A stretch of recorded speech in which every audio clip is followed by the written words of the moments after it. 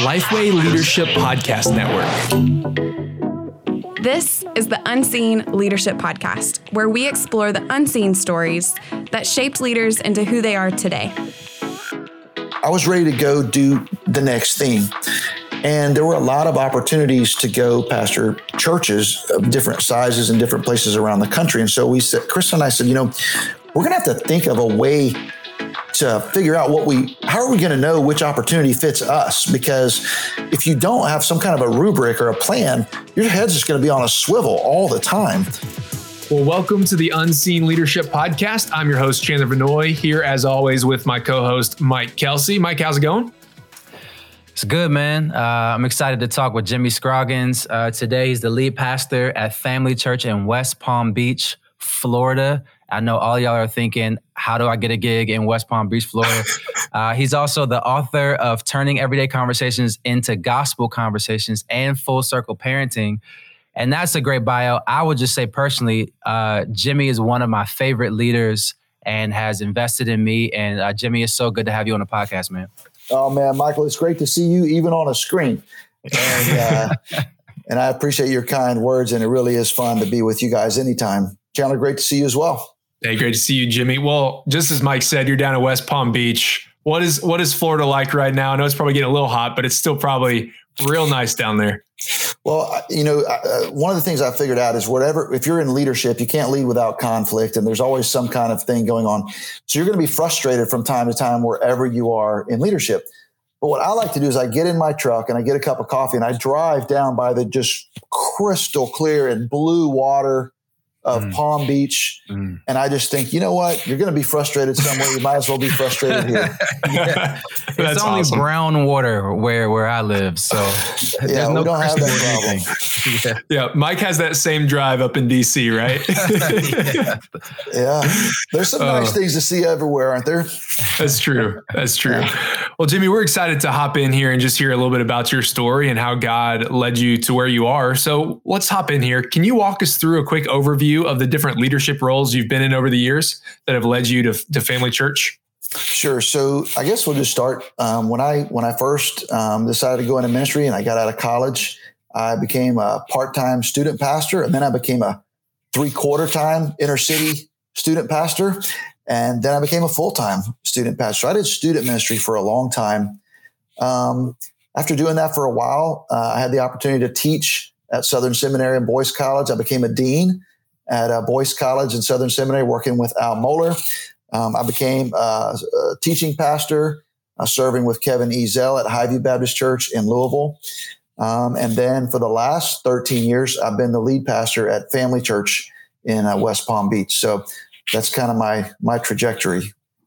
So in all of that experience, I mean, there's a lot of different things there. I mean, you went from student pastor to a dean of a college. I'm sure that jump, I would love to explore that in just a second. But it's desperation on the part of Southern Seminary, obviously. They said, who's around here to take this thing over? Yeah. So when did, throughout all that, even in student ministry, when did you feel like you were a leader, or maybe somebody else called that out of you? I have to tell you, early on in my life, Chandler, my dad was a head football coach at high schools in the state of Florida for 40 something years. And so I grew up around leadership. And the funny thing is, a high school football coach at a public school, especially in smaller towns, is a lot like a pastor at a church, because you end up having to juggle multiple constituencies. You're dealing with a lot of volunteers. You have to raise money. You're a semi-public figure, so you deal with the press every now and then. And in the stands every Friday night are a bunch of people who, because they have been to a lot of football games, think they could coach one. And it's exactly like pastoring a church, to be totally honest with you. So just kind of breathing the air and watching my father exercise leadership and building culture and caring for people and loving people that were sometimes difficult to love. And my dad was a great Christian coach. And so I saw him lead hundreds of his players to Christ. That was a big deal. And then I just think I got to be around some other guys who discipled me when I was in college. There's a guy named Bob Barton, who was the middle school pastor at a Baptist church in Jacksonville, Florida, when I went to college. And I served as a volunteer in his ministry when I was in college. And I learned a ton from Bob. And then there's another guy named Bob Tebow, who was a missionary to the Philippines. And I got to spend a lot of time with him in my growing up years. And all of those guys were just stellar leaders in their own spheres. And so I think even early on in life, through sports especially, I saw myself as a leader at a very young age. So you said Bob Tebow. Is that any affiliation with Tim Tebow? It's his dad. Okay. But I actually knew Bob. I knew the Tebow family before Tim was even born. So wow. Tim was actually a ring bearer in our wedding when he was like 6 years old and he's missing teeth. So wow. He's since gotten a lot more famous and a lot harder to get a hold of, but I'm sure. Yeah. Wow. Okay. Let me go back to, thank you for sharing all that. And that is fascinating to hear the similarities between high school football coach and pastoring. That really is a good, and just even looking at that. But let me go back to you jumping from student pastor into a role as dean of Boys College. Like that is a role that, probably weren't prepared for. You're jumping into academia and it's a whole different world. What did that jump look like? And maybe how did that prepare you for even pastoring as a senior pastor? Well, I think when I went to be the dean at Boys College, I had never done anything like that. I had taught at the seminary and taught classes. I had led at a high level. Our church at Highview Baptist Church was a growing multi-site church, and I had a lot of responsibility that went beyond student ministry. Okay. So there's a sense in which I felt sort of prepared for, and I had a PhD, so I had the academic credentials and had been sort of breathing the air of the seminary. But the other thing that I had was great chemistry with Dr. Moeller. And at the time, Russell Moore came on as the provost, the same time I came on as dean. And Randy Stinson was there at the time. And there was a bunch of guys there. Al Moeller was there. Danny Aiken was there for some of the time. And we just had great chemistry. And so I understood the culture. And I think just learning the power of chemistry and culture in leadership was important. And so, it was a jump in some ways because I was for the first time having to lead a large faculty, most of whom were more accomplished than me in their own arena and older than me. And I'd never done that before. Student ministry, I had guys who worked for me, but they were all younger than me. So that was different. But I learned a lot of great lessons about how to honor people who work on the team with you and how to let people who work on the team, in some ways work for you on the team, let them be bigger than you in the areas where they actually deserve to be bigger than you. And so that was a great, it's a great learning laboratory for me. And some of it just has to do with Al Moeller being willing to take a chance on a guy I was in my young 30s and just saying, hey, I'm going to let you kind of figure this out. And so that was kind of, taught me some things about letting some young guys, if you have some young guys who you see as talented and committed and you have chemistry with them, let them lead at a high level. Sometimes they can do it more than you think.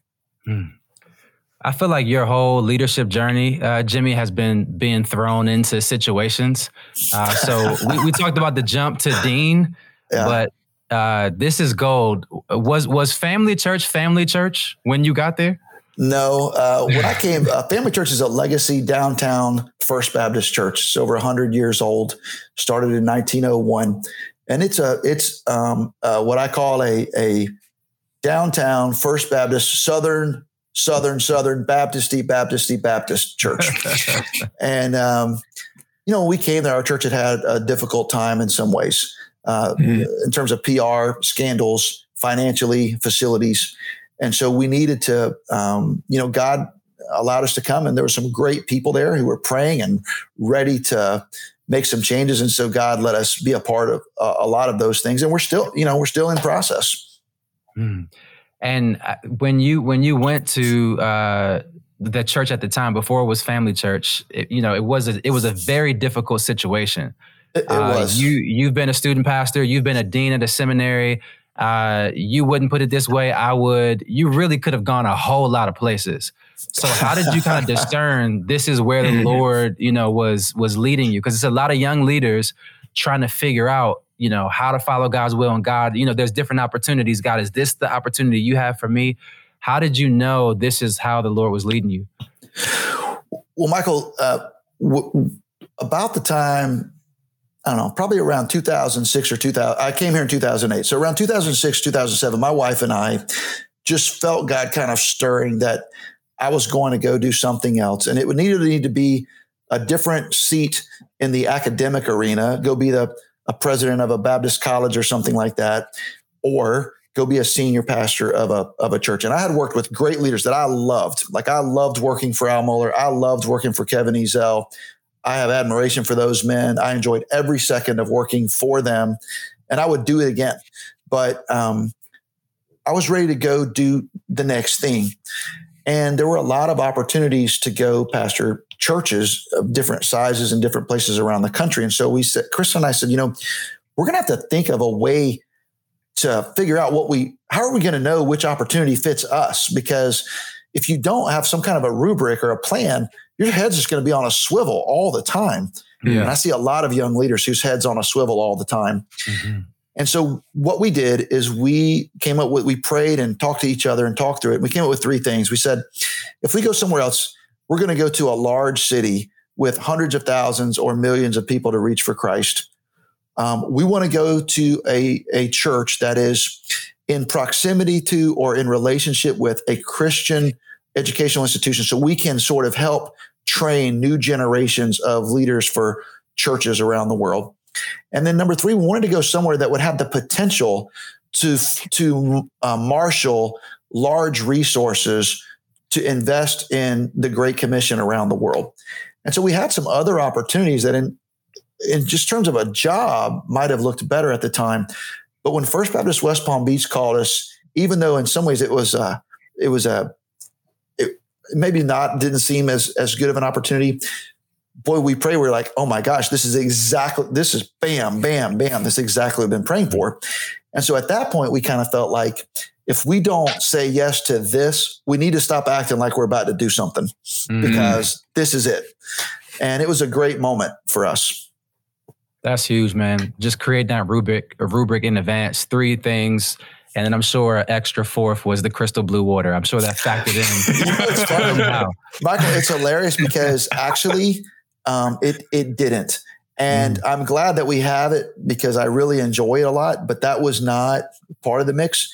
The other thing I would just encourage young leaders who are listening is I would encourage you to consider your life in seasons and almost time block your commitments. So that your head's not on a swivel all the time. So like, why don't you say, hey, I'm in seminary right now. It's going to take 4 years to get my MDiv. I'm not leaving this church for the next 4 years unless they force me out. I'm going to stay right here. I'm going to do this. Then when I get my MDiv, then I'm going to look around.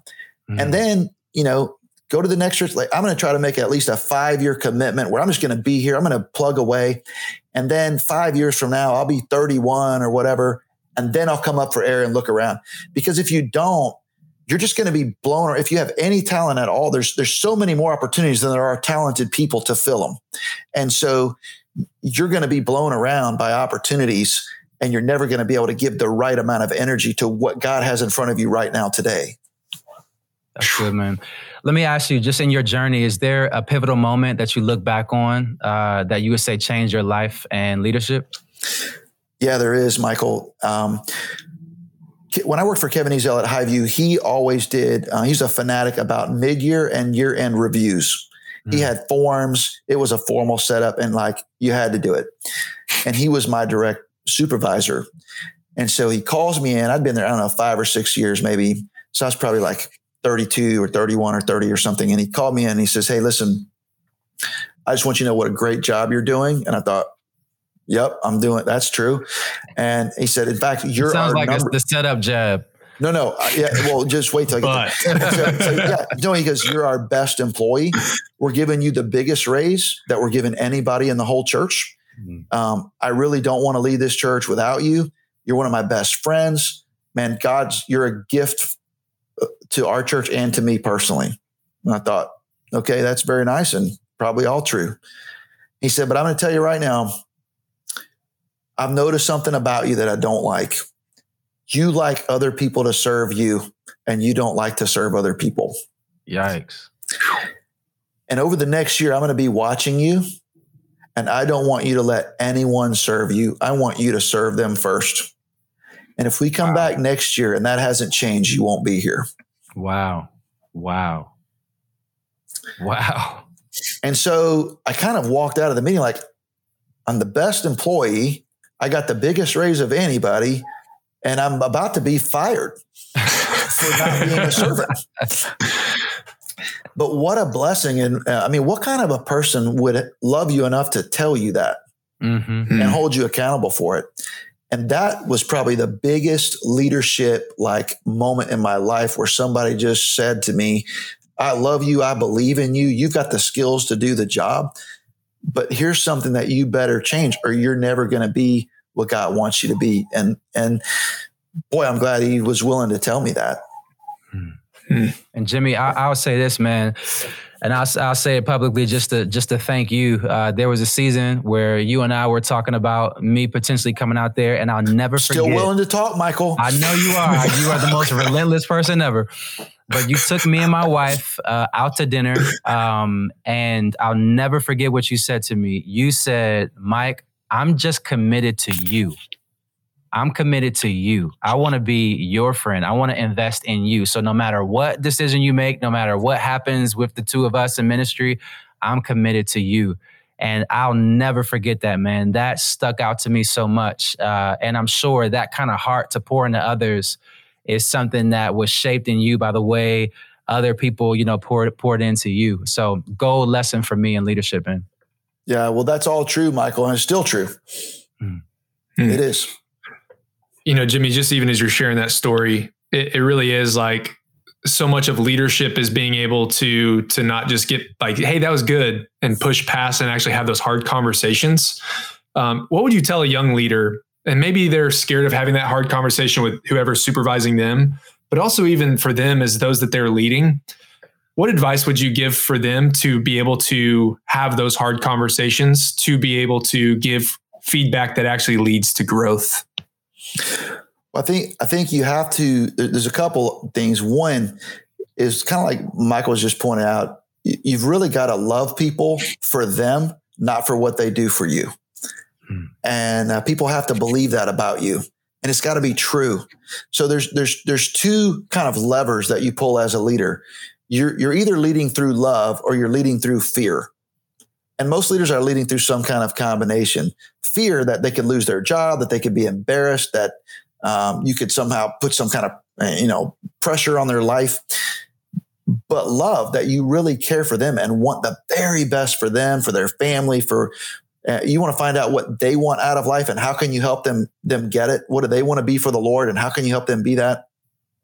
When people believe that about you and it's true about you, when you're praying for people that work on your team or when you're speaking to them, it changes the conversation to where, we talk, you've heard the cliche of you've got to build a relational bridge strong enough to bear the weight of the truth that you're going to need to carry across. And I just think that's so powerful. That's why we should be spending time together with people on our teams. We should be, work hard, play hard. We should be having fun together. We should know each other's names and our spouses' names and our children's names and know, what's going on. We should go to each other's, when our parents die, we should go to each other's parents' funerals. When our children get married, we should go to each other's kids' weddings and graduations. Those are the ways that you build the kind of love that allow you to have the conversations that you're going to need to have. And if you really love somebody, you will have the conversation. So this thing like, I love them too much to have that conversation, that's horse manure. That's not love at all. You really love yourself so much that you don't want the discomfort of having that conversation with them. And so real love means that's how you feel. I feel this about you so strongly. I'm going to tell you, if you don't serve somebody, you won't be here. Man, I'm so glad we asked to follow up there, because I feel like even for me, it's like you might have been just having hard conversations without focusing on the relational side of things and just really causing a mess. So that's a great word right there. Well, going back to early days of your leadership, was there like one, which I'm sure you didn't make many mistakes, but was there one mistake along the way that was the biggest that you look back on that maybe actually set you up for success down the road? There are so many, Chandler, and there actually is a couple that were really big that I'm not going to share, because then somebody will record this podcast and play it at the wrong moment, and I don't know what happened.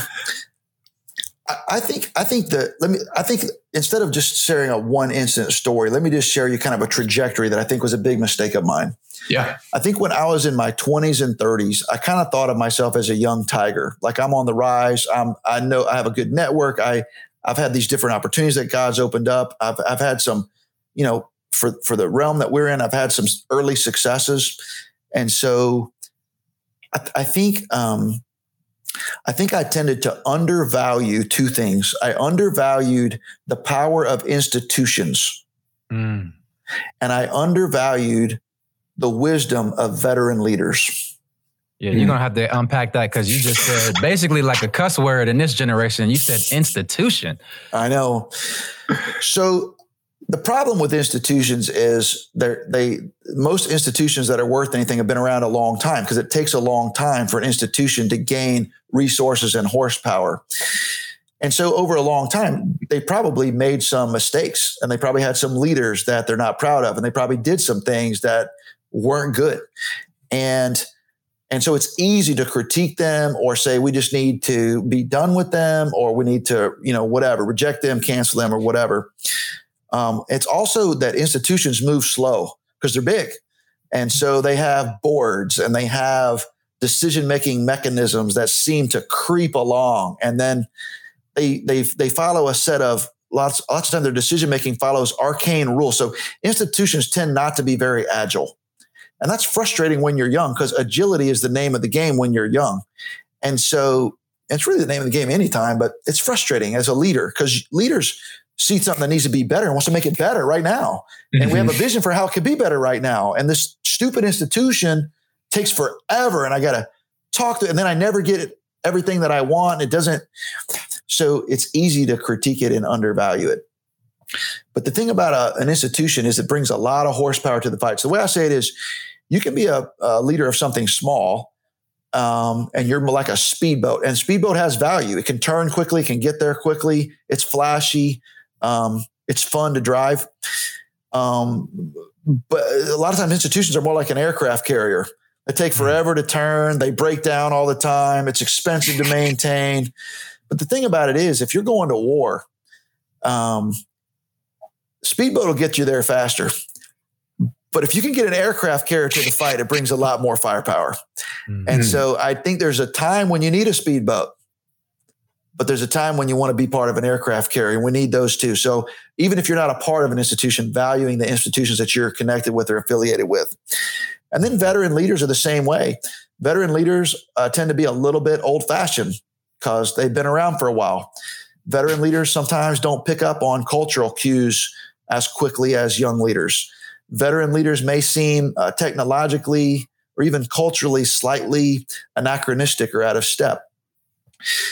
But veteran leaders have gotten to be veteran leaders because they've gained wisdom. They've gained skill at living life. And I just think young leaders are often foolish when they think, because sometimes veteran leaders take longer to say what they need to say, or they say it in a different way, or they have a little bit different perspective, that their perspective is not very useful. But I think that's a huge mistake. In the Bible, actually, Solomon writes a parenting manual to his sons and his grandsons, and he says, the number one thing you better value is wisdom. Mm-hmm. And you can only get that from veteran leaders. Mm. That's so helpful. I just recently kind of went through a big processing moment for me, and I was reaching out to a lot of advisors and, guys my age. I was like, hey, what do you think about this? And then I had 2 conversations with veteran leaders, and the wisdom that I took away from that was just totally different. And it was like you said, they've walked through exactly what I've walked through. And they're like, watch out for that landmine because I stepped on it. And you get to hear from them their experience. And you're like, thank you for telling me about that. I'm glad I didn't have to walk that on my own. So thank you for that. Well, just as a husband and father, it's the same, isn't it? Like as a husband and father, if I'm having a difficulty, a challenge in my marriage or with my teenage son or daughter, who do I want to talk to? Somebody who's been married exactly as long as I have, or somebody who's had a daughter and also has a 14-year-old daughter? Or do I want to talk to the guy with the 30-year-old daughter? Okay, well, I know who I want to talk to. Because this other guy may affirm my dumb ideas about parenting, but I mean, he's just as dumb as I am. I want to talk to the guy who's already been there and done that. Yep. And that's true in a lot of areas of life. Yeah. Well, hey, before we get to the next question, let's take a moment and hear from our sponsor.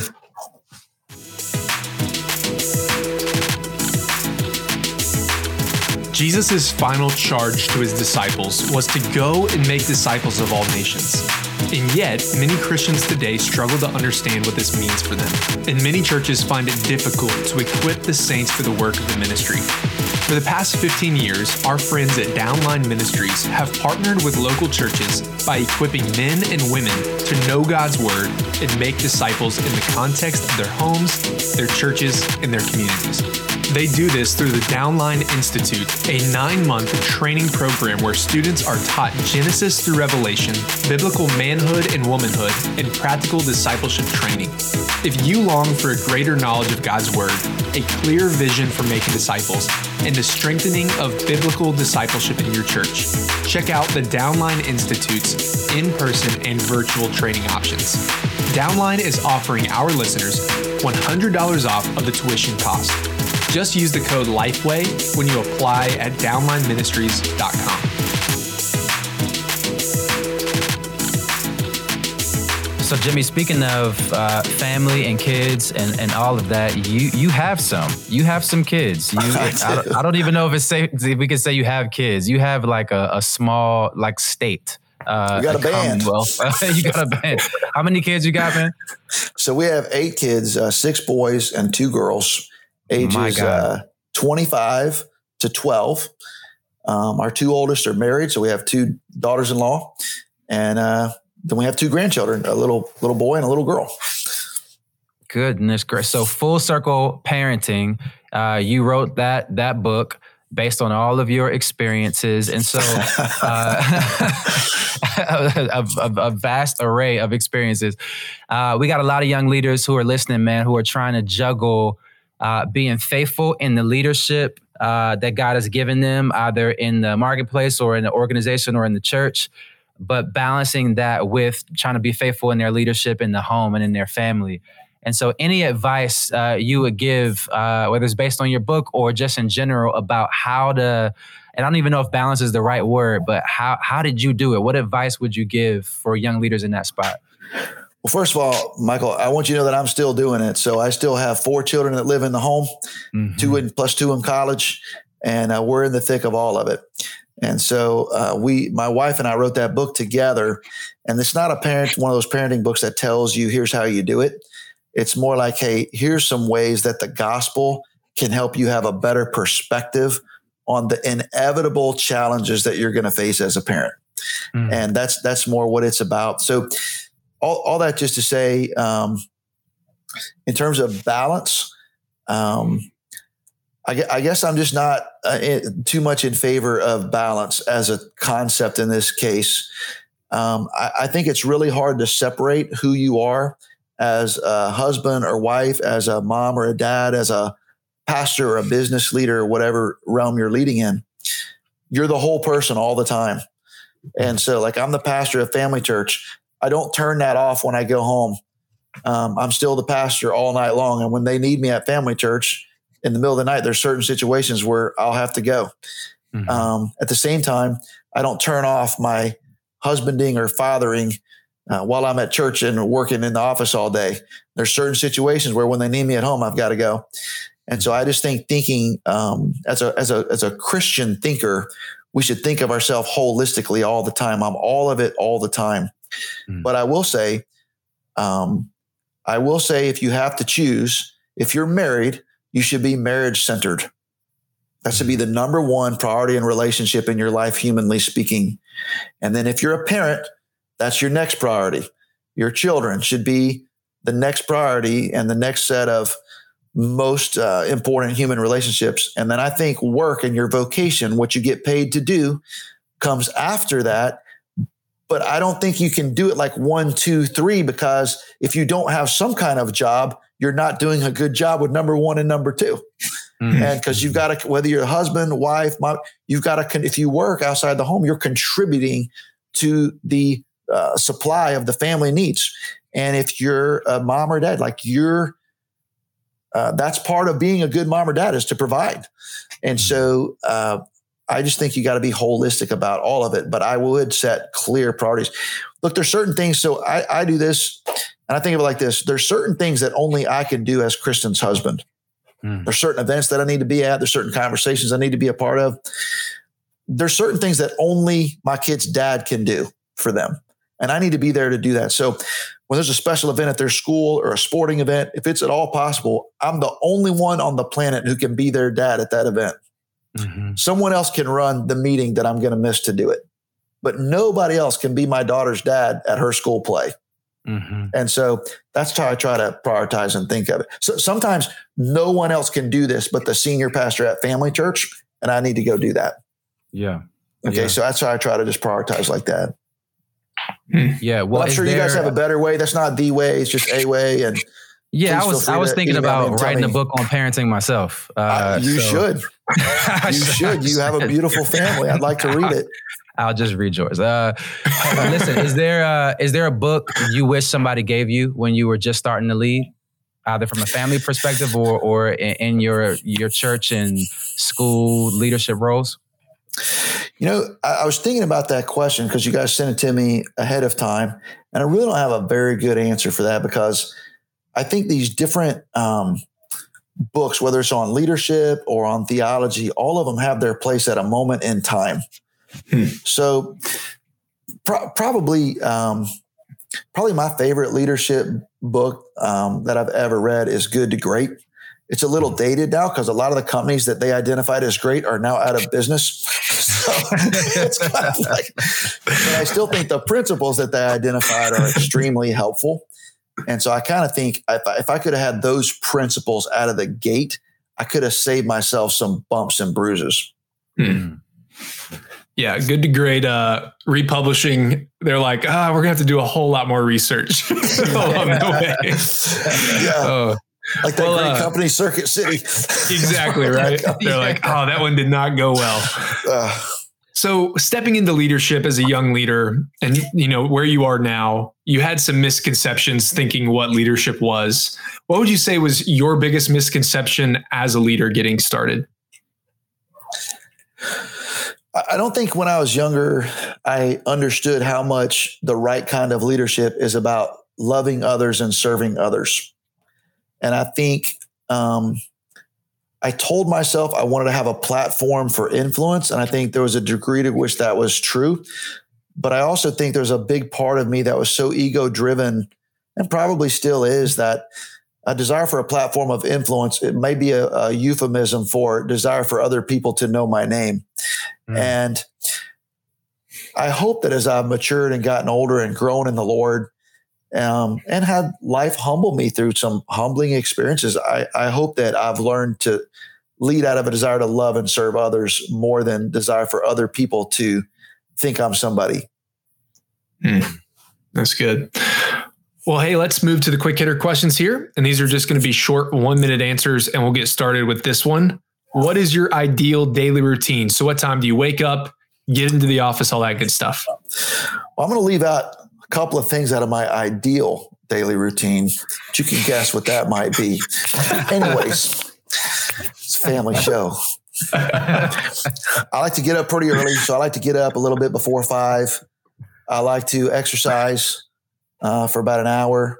I like to come back, cool down, read my Bible, and spend some time in prayer. And then I like to be either work. Sometimes I work from home for a while before I go into the office. I like to be in the office for sure, 8 o'clock or so, 8:30 or so. And then usually I try to have lunch with somebody every day, a leader of some sort in our church or in our community. And then I try to do whatever I've got to do work-wise until 4:30 or 5 o'clock. Then I come home and do whatever my duties are for the evening as a father. So if I'm coaching a little league team, I'm doing that, or I'm, reading to my children, or I'm tonight, for instance, when we get off this podcast, I'm taking my daughter for a driving lesson. I try to be home and be a dad, and I try to do my best when I'm at home, not to be working and to power down. I haven't always done that as well, but I've learned. And So I try to work really hard when I need to work. And the other thing is my family's very understanding. There are times when, look, your ox is in a ditch and you just got to work more. There's a season, there's a time, there's an event, there's something. But I try to make sure that I'm having adequate downtime with them and for my own soul. Yeah. Jimmy, what's your favorite personality test? Man, I love personality tests. I like all of them. I think the DISC is my favorite. I know everybody now, like my kids' age, they all like the Enneagram, but I think I like the DISC. I think the DISC is a little more descriptive. Do you remember your results? Yeah, it's super high D, super high I, and very low S and C. Which means I need a lot of help to get anything done. What's an unusual habit that helps you in your leadership? I do think that getting up early. Now, I know you say that's not unusual. It kind of is. I think I get up early. I like to get up early. And I actually learned this from Kevin Ezell. Kevin used to say, if you start your day 2 hours earlier than most people start their day, by the end of the fourth day of the week, you've already put in a full day more than they have. Now, so everything's not a competition, but that does speak to me that there's actually more time to get more done. And if I find that if I get up and get going and do my things that I need to do early, it leaves me more time on the back end of the day to relax, to spend time with my wife and my children, and to give them my whole attention while I'm doing it. That's huge, man. What's your favorite app on your phone? All right, I know this is cheesy, but I like the Bible app. It does so many cool things. I mean, you can take notes on it. You can put Bible studies from our church on it. You can read out all these different translations. I love that thing. Yeah, that's a spiritual answer. I'm sorry. I was trying to think. That's my favorite one. I was going to say it's cheesy, but I'm a pastor. I can't say the Bible app is cheesy. Well, you know what I'm saying? It's embarrassing to say that in a way because it sounds like you're trying to. No, I love the Bible app. I deleted all apps but the Bible on my phone. Good man. Yeah. Oh man, what's been the best book that you've read in the past 6 months, Jimmy? Well, I like several of them. I think, Gentle and Lowly is one I'm reading recently, which has been really powerful. I think there's so many that I've liked. There's one by there's one called Excellence Wins. It's by the guy who started the customer service philosophy of the Ritz-Carlton hotel chain. I know you're Horst Schulze. Yeah. We interviewed him a little. When did we interview him? A couple weeks ago? We interviewed him a few episodes ago. If you haven't read that book, it is I know you're like, oh, okay, so you're one of those pastors who reads secular leadership books. I do. But this isn't really a leadership book. It's about how to love people and treat people the right way at every level of your organization, because he talks about teaching the people who change the beds at Ritz-Carlton. He calls them, he said, they're ladies and gentlemen serving ladies and gentlemen, which means that anything you do to serve others can be vital to the success of whatever enterprise you're a part of. I don't know. I just think that the whole book just moved me with its sincerity and its mindset of how to think of serving others as a noble pursuit.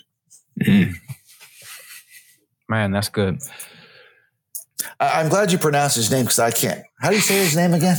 Horst Schulze. That's why I let Chandler say it. Yeah, he didn't correct us. Yeah, that book's phenomenal.